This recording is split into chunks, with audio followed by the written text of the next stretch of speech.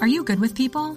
Maybe you're organized or have a knack for numbers. Well, then chances are you've got skills that could lead to a new career. A Google Career Certificate can help you get a foot in the door with top employers in fast-growing fields like IT support, project management, data analytics, and user experience design. It's professional-level training developed and taught by Google employees. And it's all online so you can learn around your schedule. Put your skills to work. Go to grow.google/certificates. If you're a pro, you know that this is not efficient because you know there's a better way. There's also a better way to save. When pro customers buy building supplies in bulk at Lowe's, they save up to 20% every day. Buy in bulk and save up to 20% on concrete, gypsum, and gypsum accessories. At Lowe's, buy more, save more. Visit the Pro Desk or Lowe'sForPros.com for details. Discount applies to contractor pack items. Minimum purchase required. U.S. only.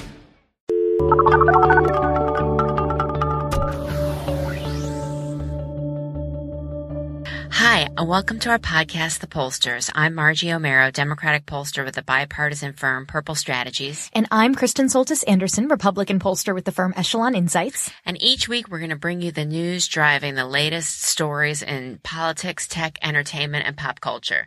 So you guys have been doing a great job with your micro assignments, and we've gotten great feedback. We've seen some real results in terms of our rankings on iTunes, and we're super thankful. It's not Thanksgiving, but we're still very thankful. So we're not going to do a new one this week. We're going to repeat the 3 that we've had. So they're all super easy. Each of them takes less than a minute.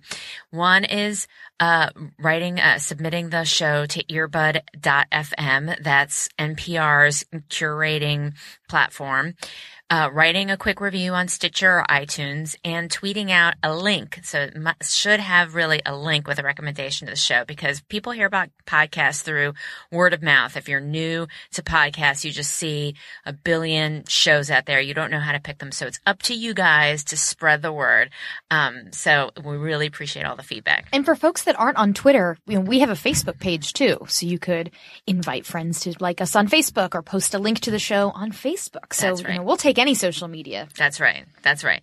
What are this week's top lines, Kristen? This week's top lines. If you need a post-turkey detox, you are not alone. We'll look at some polling about people and how they feel about their weight this holiday season. Also, it was a happy Trumpsgiving. Is it time for Republicans to really start to freak out? We will feel the burn with Bernie Sanders pollster Ben Tolchin to hear his take on the Democratic side of the primary. Maybe you're listening to this on a smartphone, maybe on a laptop, maybe on a tablet. We'll take a look at polling to show who tends to own these devices. And spoiler alert, it's not actually millennials who tend to own all 3. And then while I was out hunting deals on Black Friday this past weekend, we took a look at some polls on how Americans feel about hunting in general, not just hunting for good deals. We'll talk about how Americans feel about hunting for sport and big game hunting.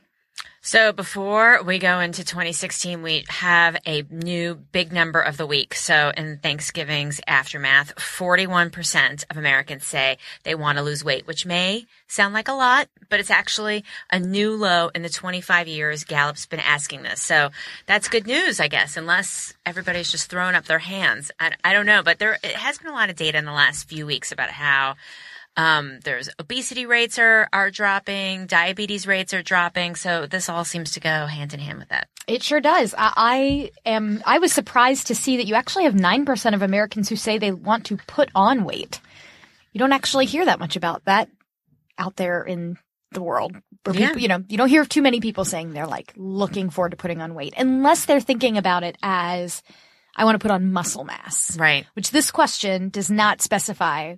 Do you want to put on 20 pounds of fat, or do you want to put on 20 pounds of muscle? There's always somebody to answer something. And that 9 is actually higher than a lot of previous years. But the 49 is a pretty big drop. Usually it's in the 50s to 60s over the last few years. So yeah, this is the low. Way to go, America. Good job. This is just body image acceptance. Yes, exactly. So turning to the Republican side of the aisle, I want to introduce a poll finding, courtesy my firm Echelon Insights. I think we put a whole $40 into Google consumer surveys the other day. And Patrick, my partner in crime over at Echelon, he asked this question, which we hesitated to release publicly on the grounds that it's super creepy. But he just was kind of curious. So he put out a survey where it said, we asked 500 just adults in America. So it's not registered voters. It's just adults. Outside of this survey, which presidential candidates have you had any thoughts about in the last day? Doesn't specify what kind of thoughts. Right. Does not get that specific. Right. Just who's on your mind? Who you been thinking about? Guess what the answer is? Trump, Trump, Trump. He's everywhere. Well, the real winner is none of the above. Like, what? No. I have not thought about any of these people in the last day. Who? So in our poll, we found that 48.6% of Americans do not spend their day thinking about the presidential candidates, that almost half of our sample said that they had not thought of anyone. 28% said they had thought of Donald Trump. 19.2% said they thought of Hillary Clinton. 11.2% said Ted Cruz. 10.6% said Marco Rubio. 8% said Jeb Bush. About 5.5% for Chris Christie. So I think you could choose multiple answers. But certainly you have Trump is on the minds of more people than any of these other candidates. And was that an open end? Like, I'm asking like that. Was that an open end, or was that the list? Sanders wasn't on the list. That was the list. I know, which flawed methodology. No, that's okay. Well, this was part of the problem with these Google consumer surveys that we talked about before, is that they're great for fast, cheap data, but you can only have 7 answer options. Right. So we put most of the Republicans on here. Yeah. Hey, no, that's fair enough. But hey, half of Americans, they don't spend their day thinking about this. Good for you. Way to go, America. God bless them. So I'm not dieting, and I'm not thinking about those candidates. Get it. We at the Pollsters have our finger on the pulse of America. I'm getting fat, and I'm sick of this presidential election. I feel ya. So is Donald Trump stalling? So there's been a little bit of polling that's come out recently. Margie, what are people seeing? I mean, there's a lot of commotion over a couple things. One, there's a Quinnipiac poll that came out today. Today's Wednesday, came out this morning. Every time I walk by the TVs, all TVs are blaring it, that show that Carson has dropped. So that's big news. He's had a tough couple weeks. He did an impromptu trip to Jordan to demonstrate that he has foreign policy chops. I don't think he's been successful in that regard. He's been inconsistent in how he talks about foreign policy. Trump has been bouncing around over the last few weeks, but he's still up there, and I think he's rebounded in the last little bit. I mean, that's what the Huffington Post pollster trend shows. Reuters showed him slipping in favorability, so there was news over that over the holiday weekend. But I think people were just excited about that thought. The press has been trying to dance on his grave over and over again. So, you see that just continuing to happen. And then there's this discussion over what kind of polling works best to measure the Republican side. So Harry Enton at 538 wrote something about this, but other people have been writing about this. Huffington Post wrote about this a couple months ago. I think others did too, that in online polls and IVR polls, Trump does better than in landline polls. So that's part of what's going on, is the type of methodology of the various polls. And Trump himself is confused by all the polling and even tweeted out, or maybe he said in a news report, how come a poll of 300 interviews is not as good as one of 20,000? So we would love to have you on the show to discuss Donald Trump. I don't know. Maybe he doesn't read his Twitter feed. Is that possible? I don't know. I think that he reads it. Yeah, Justin Bieber did an RT. I think it's the most. Trump didn't respond. One of these days, we're going to get somebody big. I know. It's going to happen. Yeah, I'm fascinated by all of this sort of study of what type of methodology Trump performs best in. And I mean, the real kind of through line is Trump does best in polls where you don't have to tell another human being you're voting for Trump. Right. And let's extend. But also with vote history. But also if you have vote history like you would in a landline phone in a state as opposed to a national poll. There's that too. So it's the method, and then different methods allow for different samples. what is interesting to me, and sort of, I haven't heard a lot of discussion about this, but like, let's say you've got something like the Iowa caucuses, which I believe the way the Iowa caucuses work is you go and you sit in a room and you talk to people about who you support. Right. So it's a public act, where in New Hampshire, if you vote in the primary, you go into a voting booth and you vote for a candidate, and then you walk out of the voting booth and nobody knows who you voted for. Right. Does it make sense, if you're a campaign pollster, to try to use a methodology that best reflects the actual – I mean, 99% of the time in American politics, it's secret ballot. But does it make sense in something like the Iowa caucuses to really insist on having a methodology where you have to tell someone who you're supporting? Right. Or am I just – that's like way too down in the weeds? No, I mean, I think that's part of having a question in there, and you know, Chuck Todd spoke about this when we interviewed him, and if you haven't listened to that episode, you should. Oh my gosh, awesome. He was so good. he was really, he didn't mince any words. He was really great. But, you know, would you consider supporting that person? And that was as important, or not more important to him than the actual head-to-head. And Seltzer, who we've had on the show before, she also spoke about, you know, who would you never vote for, your first and your second, and your never would vote, and how all of that shows some openness to other candidates, or lack of openness. And also Neil Newhouse, I think, spoke of this too, like how many people have said, I've made up my mind versus I could still consider somebody else. So I think that's how pollsters are trying to account for the fact that, you know, people don't really know. You still have a majority of voters saying, I haven't made up my mind yet, for sure. Looking at this Huffington Post pollster trend line, though, it is very funny to me to look at the fate of each candidate based on when Donald Trump starts going after them. Yeah. Like, he starts going after Jeb Bush, and it's just like lights out for Jeb. And he starts going after Ben Carson, and that line just like, phew. He's like, I mean, it's ugly. And so one wonders, like, who's next? I mean, I think he's been picking on Chris Christie lately. Yeah. Haven't he and Christie been having beef? Yes. And then Carly Fiorina was the other one. Carly Fiorina. Although she benefited at first from punching Trump because she was good at it. But it has not been sustained. But then you're going to see Ted Cruz. Ted Cruz does not criticize Trump at all. His advice, I mean, Kellyanne Conway, who we've had on the show as a guest co-host, and I've seen her subsequently, works on the Cruz Super PAC, and she doesn't criticize Trump either. I mean, I think it seems like that's part of a strategy. So then, you know, Trump voters can perhaps go to Cruz. They must see, like, our voters are somewhat similar in some way. So we're not going to criticize Huckabee too. You've seen him not, you know, shy away from criticizing Trump in the debate. So, but what's crazy is, why do they think that Donald Trump is going to drop out?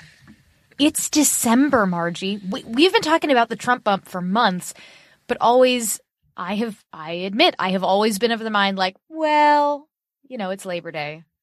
By the time we get to the caucuses, nope. Christmas is around the corner. Like, this primary season is on our doorstep, and Donald Trump is leaving the whole rest of the field in the dust. Yeah. Yeah. And, you know, you now see a lot of people now talking about Cruz and Rubio.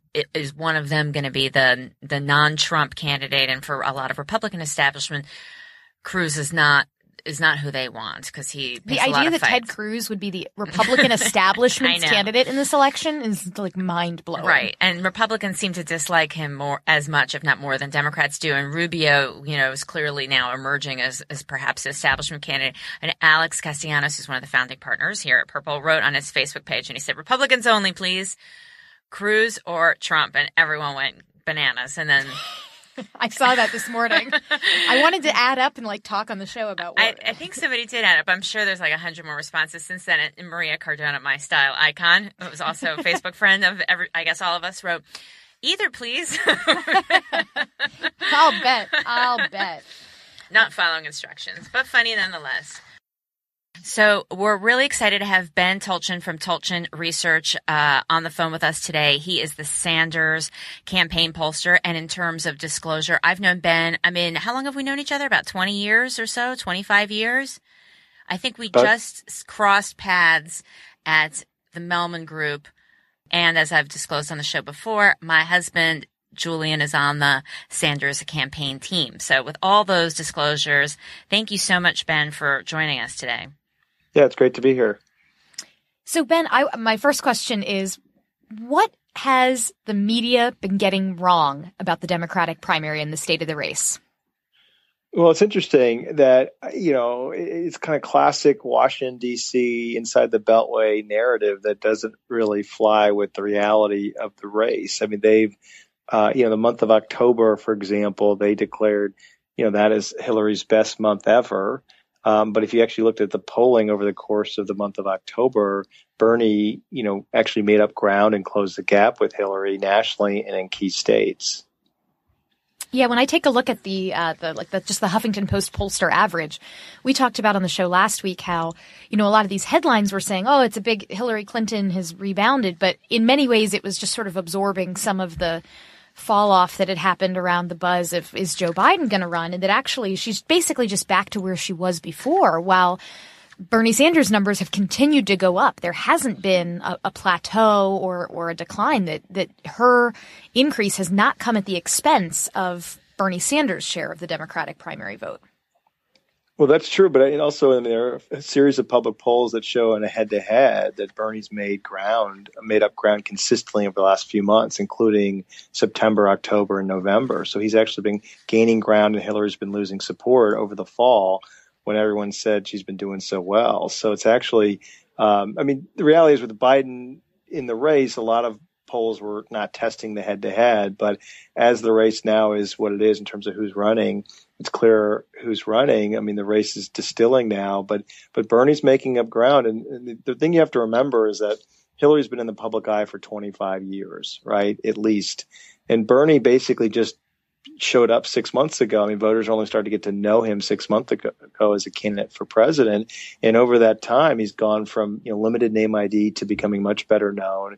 And, he's running neck and neck, if not ahead of New Hampshire. He's competitive in Iowa and some other early states. And that's really where he's spending a lot of his time campaigning, and voters are getting to know him even better.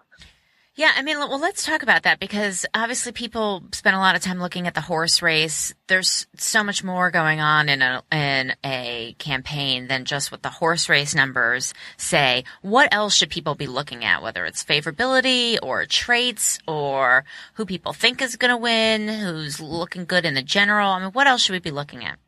Yeah, that's a good question. I think there are a few key things that the insiders and we look at from the campaign's perspective. I mean, one is, look, this is not really a national campaign. We're not campaigning in all 50 states. It really is a battle about a few key early states, and of course that's Iowa and New Hampshire above everything else. So, I mean, that's really the main thing to look at is how's Bernie doing in Iowa and New Hampshire, and it's the head-to-head, it's the horse race, it's just the favorables. And if you look at his favorables, he's doing as well, if not better, than Hillary in his favorability ratings in those early states and in other key states. So that's a big thing. The other thing we're looking at, which, there's a broader narrative inside the Beltway about, Hillary's a better general election candidate. But the polling data completely goes against that narrative. There is just, in every poll, national and statewide, Bernie is doing as well, if not better, than Hillary in almost every single matchup against a Republican. And it's because he does much better than she does with independents, and he does better with Republicans, believe it or not, because the reality is she's such a polarizing figure. She's seen as such a partisan lightning rod for so long that she gets very few Republican votes, and Bernie gets some Republican votes. Not a lot, granted, but some. But he does much, much better with independents. I mean, Hillary's losing by 20 points in some of these polls among independents. Bernie's winning with independents. So there's a huge difference among the two candidates, among independents. And as a result, Bernie does better than Hillary does in head-to-head matchups with Republicans, and he doesn't do as well as she does with Democrats. So we think there's room for him to grow that margin further. So I think that's something that, I look at all the data and then I listen to the media narrative about, oh, Hillary's a better general election candidate than Bernie. And it's like, well, the data doesn't back that narrative up. So, our goal from the campaign's perspective is to try to talk to the media and say, look, here's what the data shows, and get the word out so that they can read the polls correctly. Why do you think that is? Do you think they are just not looking carefully enough? Do you think that they just don't have the bandwidth to cover all the candidates with the depth they want to? I mean, what do you think it is? Well, when you are an establishment frontrunner like Hillary, and you have a lot of folks in the media establishment who were part of your administration, you have a big influence over creating that narrative, right? So I think that's a big part of it. I think it's perception. And Bernie's always been seen as, kind of an outsider. He's an insurgent type of candidate. And with that comes, you have to kind of earn your respect, step by step. And that, I think that I view it as that just the media inside the Beltway falls victim to the Clinton media narrative, right? One of the questions I wanted to ask is based on, there was a memo that you put out in November, sort of taking the media to task for the headlines that, as you mentioned, were saying, oh, Hillary Clinton is resurgent, when really the story may have been a little more complicated. And in that memo, you note that within the CBS New York Times polling, among Democratic voters, income inequality is they name that as the most important economic problem facing the country. The idea being that, even if Bernie Sanders is not ahead in the horse race polling, he's kind of setting the standard for what Democratic voters care about and want to hear about. I mean, I know, as the pollster, sometimes you get to play a role in shaping the message and the narrative. And it seems like from an outsider perspective, Bernie Sanders kind of does what Bernie Sanders wants to do. But I mean, what have you been seeing in the data that sort of suggests how voters are reacting to a message that's really focused on kind of income inequality as the main economic problem? Yeah, I mean, it's been phenomenal how Bernie has been driving that message, right? And, the fact is that public polling shows that what's the biggest economic concern, and the fact that Democratic primary voters choose income inequality, that's not a random event. That's not a random occurrence. That is directly as a result of a candidate for president who voters are paying attention to, has a very clear, concise, and coherent message on that topic. And so, that's why he's doing so well. He has tapped into something that, an issue, income inequality, that voters have felt, right? And I'm sure, pollsters all over the country have seen this emerge in their research, right? Where voters are very concerned about the gap between the rich and the poor and the disappearing middle class. There's a rich, an increasing wealthy class and an increasing, lower class and a disappearing middle class. And Bernie has effectively tapped into that concern. And look, I mean, Senator Elizabeth Warren has had great success talking about that as well. So, he's not the only person out there who's talking about that, but he's the only one running for president. And, Hillary has sort of talked about it, but not with the same force or conviction. And, I think that really explains a lot why. I mean, voters are listening to his message, they're responding to his message, and they're responding to his candidacy as a result of his very powerful message that taps into something real that's going on with voters across the political spectrum, but particularly in the Democratic primary. There was something in the memo that I did want to either challenge you on a little bit or at least sort of hear your thoughts on it. And this was the question about, would you be more or less likely to vote for someone if they were supported by a super PAC? And the findings in the New York Times CBS News poll were that, 4% said it would make them more likely, but 36% of Democratic primary voters said they'd be less likely to back a candidate who's supported by a super PAC. Now, when I see questions like that, I always wonder, what's the intensity level there? I mean, because technically I would be less likely to vote for someone who's a huge Florida State football fan, but that's not really going to drive my vote in the same way that if somebody said, I want to raise income taxes to 90%, then that would make me very less likely to vote for someone.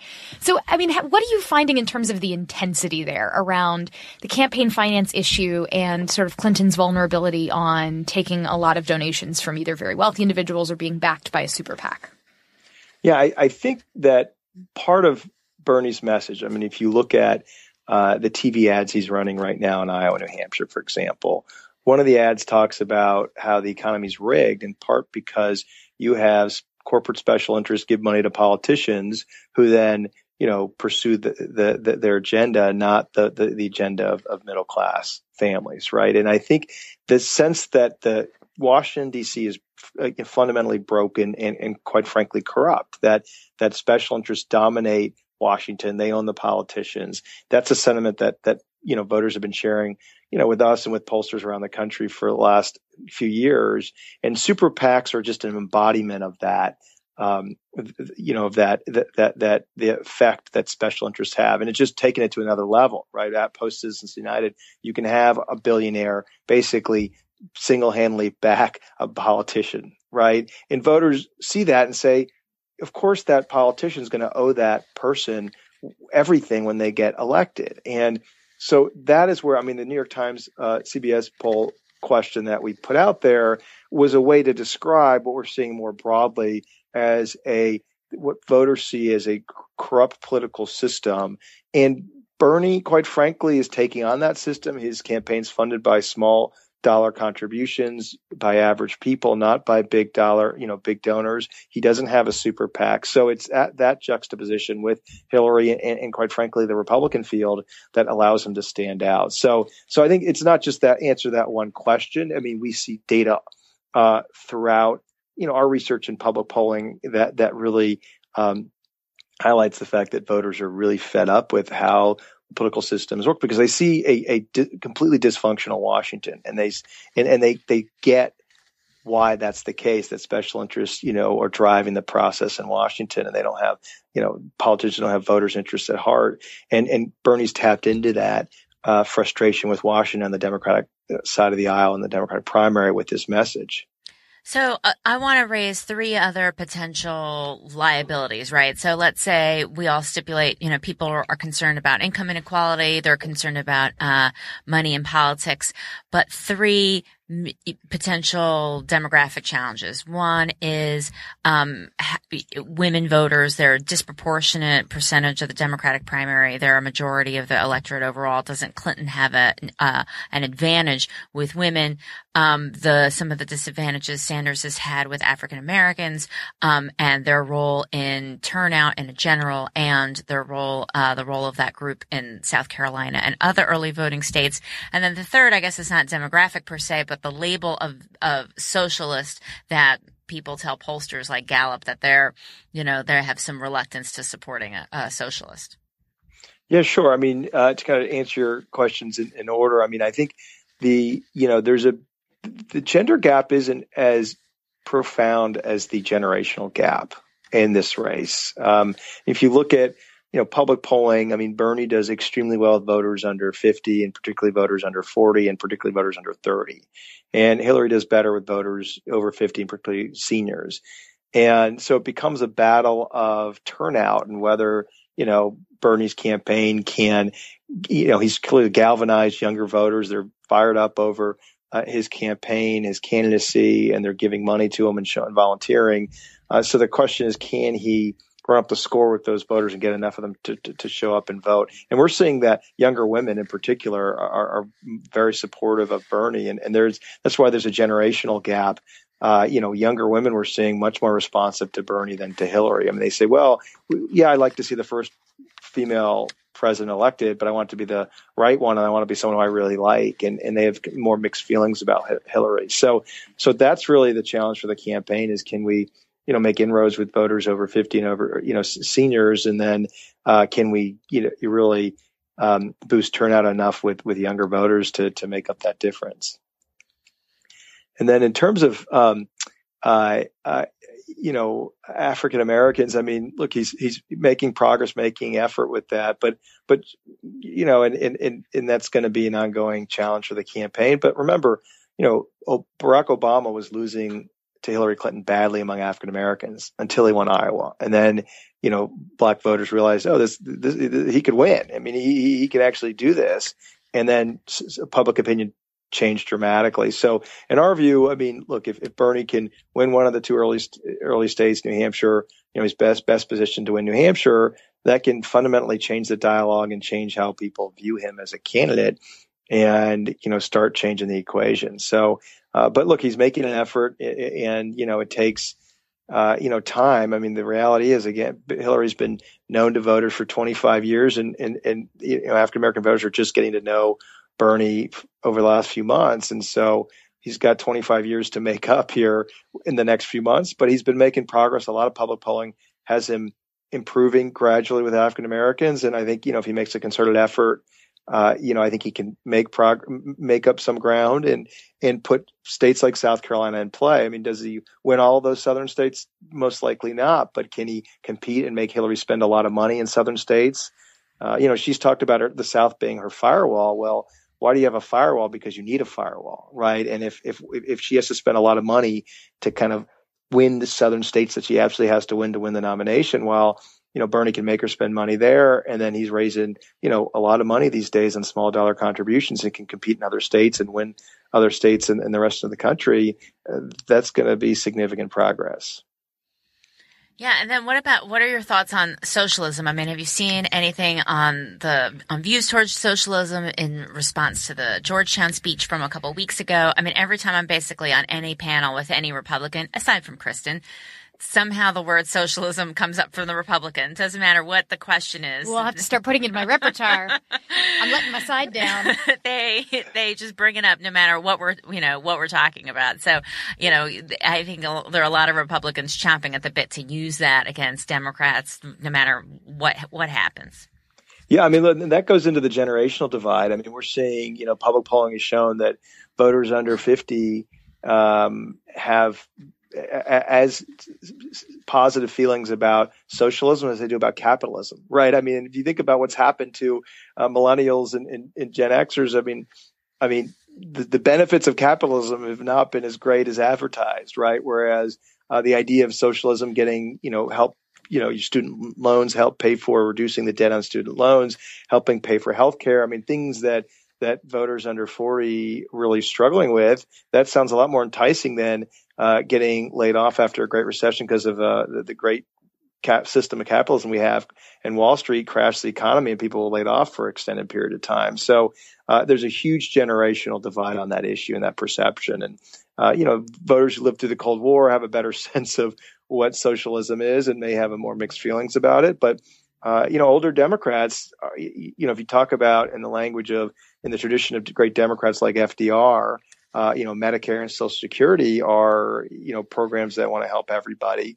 There's a lot of public support for that outside the Democratic primary. So, it'll be more of a generational battle. And but our fight right now is within the Democratic primary, and that's our main focus. And being a quote unquote Democratic socialist within the Democratic Party is actually a net positive. And there are a lot of things that Bernie can say that can win over voters, both young and old, because older Democrats, they like the idea of an FDR type model of Medicare and Social Security. And I think, that's something that Bernie can emphasize with a lot of credibility. So another question I've got as somebody who has done some work in the campaign space is, a lot of politicians nowadays really love to say how much they hate polling. Except for Donald Trump. Donald Trump both hates and loves polling. But most of them say, I don't listen to polls. I don't let polls tell me what to do. I was laughing because back a couple of months ago, a Republican, when announcing for president, gave a speech where he said, I never listen to focus groups. I'm thinking, I've definitely moderated focus groups for this person before. Not for their presidential campaign. It was longer ago. But, pollsters, we sometimes get we get the short end of the stick. We get a lot of tough rhetoric thrown our way from candidates who want to say, we don't listen to polls. You work for one of those candidates who says, I don't listen to polls. Tell us a little bit about what it's like sort of playing the role of pollster for someone who is certainly his own man. I mean, it's definitely a different experience. I can say that, but I think that even for any candidate who says they don't like polling or don't, believe in polling to such an extent, obviously there's a role for a pollster. I mean, the memo that we put out kind of describing what the landscape for public polling, obviously, the candidate himself isn't going to write that memo, right? So the media consultant, unless it's Donald Trump. Well, yeah, exactly. And you never know. But then he does it on Twitter, right? And 140 character on Twitter. But a multi-page analysis of the public polls showing Bernie making progress in the last few months. With all due respect to Bernie's media consultants, Margie's husband's one of them, they're not as well equipped to do that. So there is a role for a pollster in that context. And, I'm not in a position to, discuss too much internal dynamics of the campaign, but you could see, the role of a pollster in that context of, hey, I could talk to the media like you all and say, look, this is our perspective. This is the campaign's perspective from a pollster's perspective, with some more credibility than the candidate himself or the media consultant. So, and then that level, I think I can make a contribution that even the candidate can appreciate. Well, whenever we get a pollster on the show, we always like to ask the question about sort of how you wound up in this business in the first place. Walk us through kind of how did you get from point A to point B to where you are now the pollster for this sort of major presidential candidate? Yeah, so I interned for Stan Greenberg in 1992, the summer of 1992. My parents were living in Washington, D.C. I needed a paid summer internship. I applied at Greenberg Lake at the time. Stan was partners with Celinda Lake, and they hired me. And I was one of the few people apparently that, and this is how I know Margie, Pam Hillman, a blast from the past. Margie hired me because I actually called and followed up a few times. Said, "Oh, you're the only intern candidate who actually pursued it." But they were willing to pay a minimum wage. I think it was like $4.50 or $5 an hour. You're the only one willing to pay their interns. Well, exactly. As opposed to a free internship in DC, I needed to make some money. And then I got there in June, and Clinton was in third place, and I left in August, and he was in first place. So it's really the unwritten history of the Clinton campaign. It's why Hillary is where she is today, thanks to me being an intern for Stan Greenberg when he was doing Bill Clinton's polling. But it was a fascinating time and I was an undergraduate liberal arts degree history major. And, polling, as all of us who are pollsters, I mean, what's so fascinating about it is it's a left brain, right brain, profession, right? You have to be good with data, but you also have to, be able to write and tell a narrative. And, my parents were academics. My dad was a professor. Mom was a teacher. And so I knew I needed some job that required some intellectual stimulation, but I didn't want to be a professor. And then I got out of college and I did other things, experimented with, working at a law firm and things like that. Worked at a media firm, actually, wrote some 30-second ads.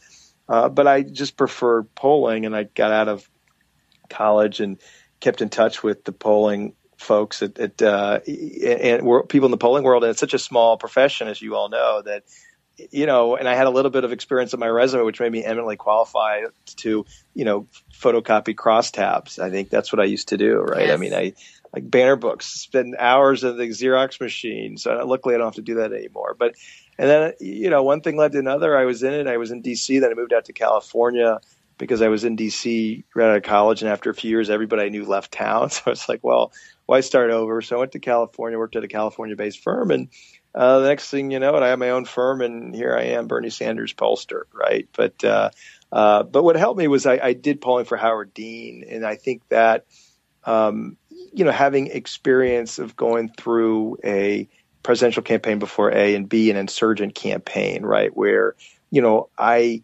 willing to work for Bernie. Look, I first approached Bernie's team a year ago, and he was talking about running. I guarantee you, not a lot of people were lining up, knocking on his door, going, "I really want to work for Bernie Sanders to take on the behemoth Hillary Clinton." But I saw he had an opportunity. His message was right for the time. I knew obviously Julian and Tad Devine and Mark Longabaugh, and so I reached out to them. And the fact that I worked for Dean, that I've got a relationship with them, kind of presented an opportunity. But I just saw that he had potential. And look, I mean, he's probably surpassed everyone's expectations of how he's done. But just to have the opportunity to work on a campaign like that, I think not being in DC helps, quite frankly, because, I wasn't, people in DC are like, well, you're going to take on the Hillary Clinton machine. It's like, well, I mean, I'm not part of the machine, right? So it's not really a downside for me. But no, I mean, look, Bernie's got a very powerful message, and it's really tapping into something big. You can see the progress of his campaign, and how far it goes, we'll find out soon enough. But so far, it's been a lot of fun and exciting, and hopefully, I can help, keep helping him make a difference. Well, great. Well, thanks so much. And, for whatever it's worth, Sanders is top of the Time online poll for Person of the Year, beating Malala and Pope Francis and Adele. So that's I think those are some pretty. As we talked about last week on the show, I think Adele has the best shot. Her fave unfave is amazing. Well, you should hear Bernie sing. It will put Adele to shame. Oh, sign me up. Sign me up. Well, Ben, thank you so much for joining us. We appreciate it. How can people find you on Twitter? How can people find the public memo that you put out? Yeah, I mean, you can check out our Facebook or website, tulchinresearch.com, or we're on Facebook, Tulchin Research, or Twitter at Tulchin Research. So, and then our memo is also on the Bernie Sanders website. So you should be able to find us. There are not too many Tulchin Researches out there. So if you just Google us, we should show up. Excellent. Okay. Thank you, Ben. Thanks. All right. Thank you. Care. Okay. Bye. That was Ben Tulchin of Tulchin Research. Margie, I'm so glad he was able to join us. I love hearing from people who are like working on a campaign or working with a super PAC right now, because they have such a different perspective than, if you're just doing the public or the media polling. Like, they're seeing stuff that we're not allowed to see. And I'm just like, I would love to see your internal crosstabs. That's right. That's right. And it's good to get a sense of how is the press potentially missing a story about what's going on in the polling. Yeah. We try to be the sort of honest brokers here, but it's good to have someone else come in with kind of a very different perspective and push back against those headlines. One quick note on Adele, by the way. Since we taped the last show, every time I listen to her song, it's all about calling someone on the phone. Right. I can't not think up like alternate weird polling lyrics. That's good. Like, one of the lyrics is like, I must have called 1,000 times. Somebody tweeted back at me like, her response rate is terrible. Her response rate is industry average. I'm afraid. She needs the same number of phone numbers. So maybe if I'm bored one day, I'll just write a total parody of the song with polling nerd lyrics. That'd be good. You should, But I gotta jump on it, or there's gonna be some other song that'll come out. Yeah. Send it to Funny or Die or something. It may just be funny to me, though. That's the problem. Maybe funny to me, die to everyone else. So we have a new segment. We've been doing it quite a bit, but now we're going to give it a name, and that is Ask a Millennial. And we happen to have one here, and that's Kristen, our resident millennial and millennial expert, since she literally wrote the book on millennials. The Selfie Vote makes a great stocking stuffer. That's right. So now, so people think that millennials are just connected all the time. They're always on their machines, their phone, and their this and their that, their tablet. So how many millennials have both, or have all three, smartphone, tablet, and a laptop? And surely they're more connected than everybody else. The thing to remember is that millennials are broke. They are broke. They have student loans to pay. They've got rent to pay. They've got part-time jobs that don't pay that much. They don't have money for a million cool Apple gadgets. Maybe the people who live in a place like Washington, D.C. do. But according to some polling conducted by the Pew Research Center, roughly 1 in 3 Americans overall own all three, smartphone, computer, and tablet. No gender divide on the issue, but the generation divide is interesting. So millennials, 41%, say they own all three. It's folks 30 to 49, which is kind of a weird group. It's like the back half of the millennials, and then the Gen Xers. That's all right. I'll take it. So I'm actually in your age group. We are in the same crosstab on this one, Margie. All right. We are the most already. We are the most likely to have a majority of people in that 30 to 49 bucket own all three, a smartphone, a computer, and a tablet. And then there's a pretty big drop-off. For folks, once you get over 50, it falls to 27%, and for folks 65 and up, it's only 16% own all three. So if you take a look at questions like this, normally when you ask a question like, how connected are you, or do you have this tech thing, it's always the youngest people that say they're the most plugged in. But also remember, this is a socioeconomic thing. Right. Tablets and smartphones and laptops are expensive. And so, it didn't totally surprise me. I wonder if within that 30 to 49 bracket, like if you drew a line down the middle of that, if there'd be a difference. There is a huge income break on this, that if you make less than 30K, it's only 18% have all of those devices. Meanwhile, it's 60% for people whose household income is 75K or more. So this is, whether you own all of these gadgets is as much about if you can afford all of these gadgets as it is about what generation you're from. Right.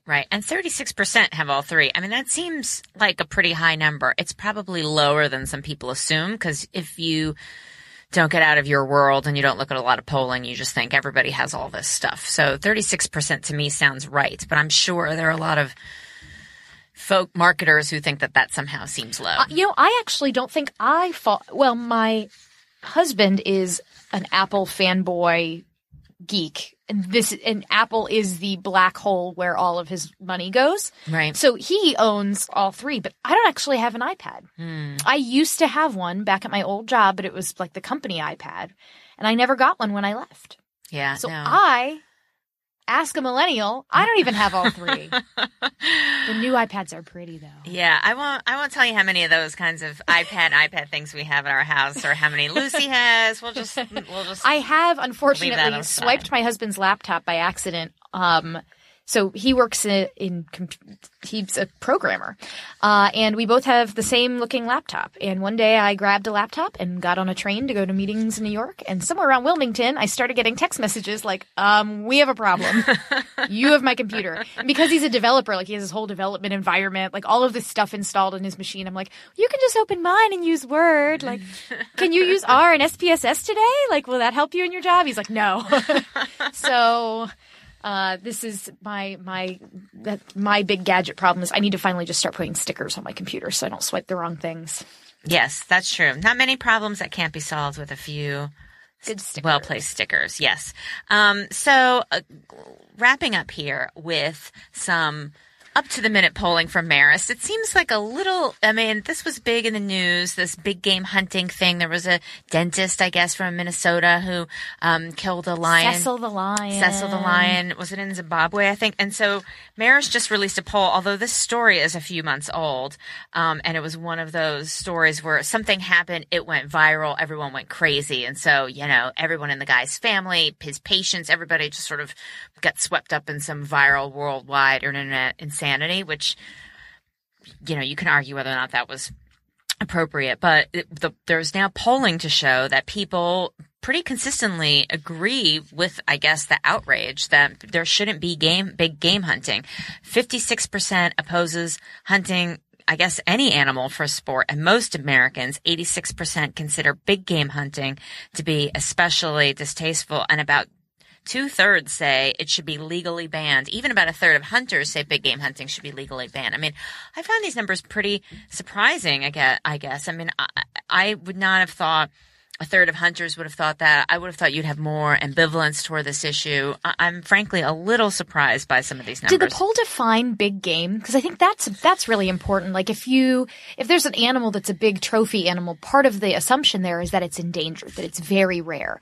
And so what makes that more distasteful than like, I'm going to go out and shoot a turkey is that you are depleting an animal that there's just not that many of them left. Right.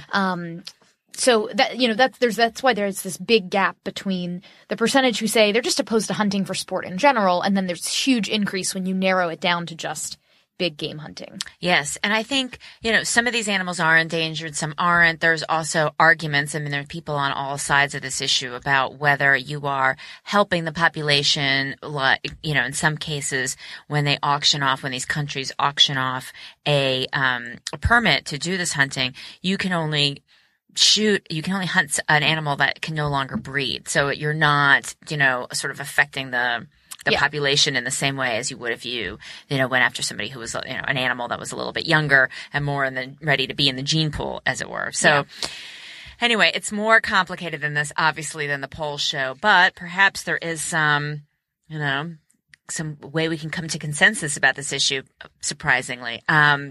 And you do see some gender differences here, not surprisingly. Women are going to be more likely to say that some of this hunting should be banned. About 1/3 think that he did something illegal, and 41% say that doctor's actions were unethical but not illegal. I mean, it really got in there about talking about the dentist himself, not just the big game piece. I wonder what happened. I mean, so it's been a couple of months, and every so often they'll do these follow-ups with like, so-and-so was the subject of internet outrage for a week. Where are they now? Yeah. Well, I wonder where he is now. Yes. I mean, actually, I know somebody, he was a part of internet outrage, and he did a documentary about his being part of the internet outrage. Oh, Yeah, fascinating. and there's been some good stories, right, about the woman who just tweeted a crazy joke and then went on an international flight. Her name was Justine Sacco. She Yes. tweeted like a joke that was kind of like, it was off color, and then she didn't have Wi-Fi for like 12 hours. And she landed in South Africa and all of a sudden was like, horrible. So fun fact, I actually think she's now the PR person for either DraftKings or FanDuel, one of these daily fantasy football sites. Because there was, when that big scandal broke, I remember reading the coverage and it was like, FanDuel spokeswoman Justine Sacco. And I was like, no way. She did get another job and now she's in another scandal. But it's not her fault. I mean, but still, I knew her name. Hey, she's mixing it up. She's mixing it up. Good Donald Trump proves that there's no such thing as bad publicity, Margie. Yes, exactly. So what are this week's key findings? So whether you're feeling the post-Thanksgiving exercise and diet burn or the Sanders burn, there are some numbers to help you find your tribe. Seems like dieting is down. Sanders may be up. Although we're feeling the burn by both Trump and Justin Bieber, I guess our Twitter skills need some more work. And millennials, maybe they're not as connected as we had all thought. They're just broke. But that shouldn't stop you guys. You guys are connected from writing reviews, tweeting, or Facebooking a recommendation for the show with a link, or submitting our show to earbud.fm.